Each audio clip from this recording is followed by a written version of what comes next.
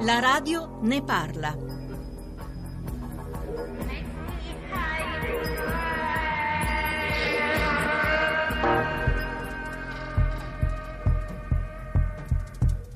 Mia Palermo fa puzza, cioè la Palermo che io amo, ecco, è quella che puzza, quella del centro storico, perché quella dei quartieri bene non mi interessa proprio. Palermo puzza splendidamente, è il motivo per cui io non riesco a lasciare questa città, è la sua potente decadenza, una decadenza che tenta di rialzarsi continuamente.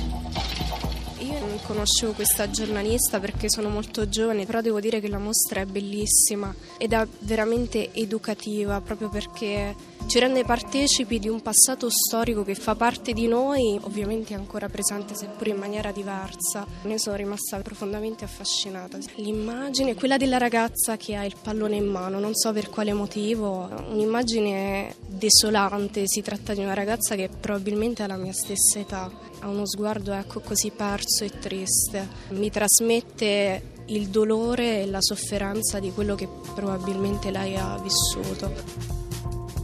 Io credo, ma di questo me ne sono accorta da poco, che quelle bambine sono io.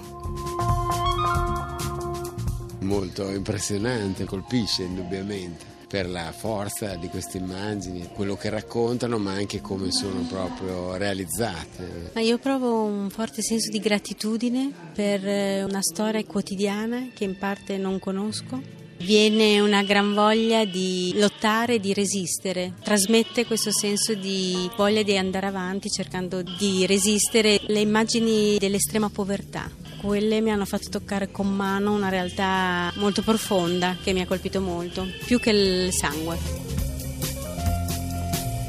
È molto potente, sì, la forza delle immagini, ma anche la forza di questa donna fotografa che si mette in gioco davanti a scene non semplici, con una certa naturalezza. Finland. I like the pictures because they are black and white. They stop me really strong. Di una bellezza unica. Queste foto riprodotte anche così in grande rendono la drammaticità del periodo. Un luogo dove meraviglioso, tu non immagini quanto è bello il mio centro, un padiglione dei primi del Novecento.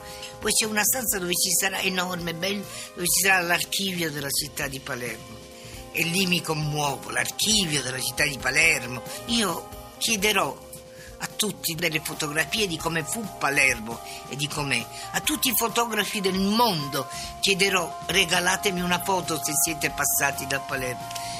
La bellezza. Ho solo un po' di fretta perché avendo 82 anni. La radio ne parla.